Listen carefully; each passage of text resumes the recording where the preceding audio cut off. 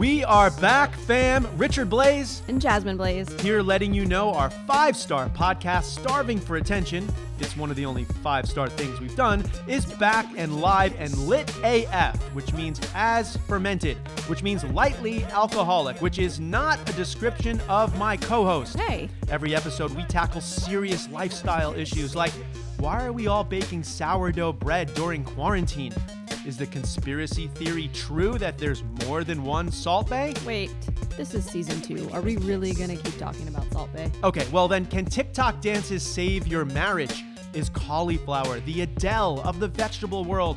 Why does vegan cheese look like Legos but taste like Doritos? Ugh. And how to turn your side piece into your main squeeze. Wait, what? I mean your side hustle into your main gig. Find out the answers to all of these questions, or more likely leave with 20 more questions each and every Friday on the all-new Starving for Attention, now available on Anchor Podcasts or wherever you get your favorite podcasts. It's back. Starving for Attention is back. It's back. Starving for Attention is back.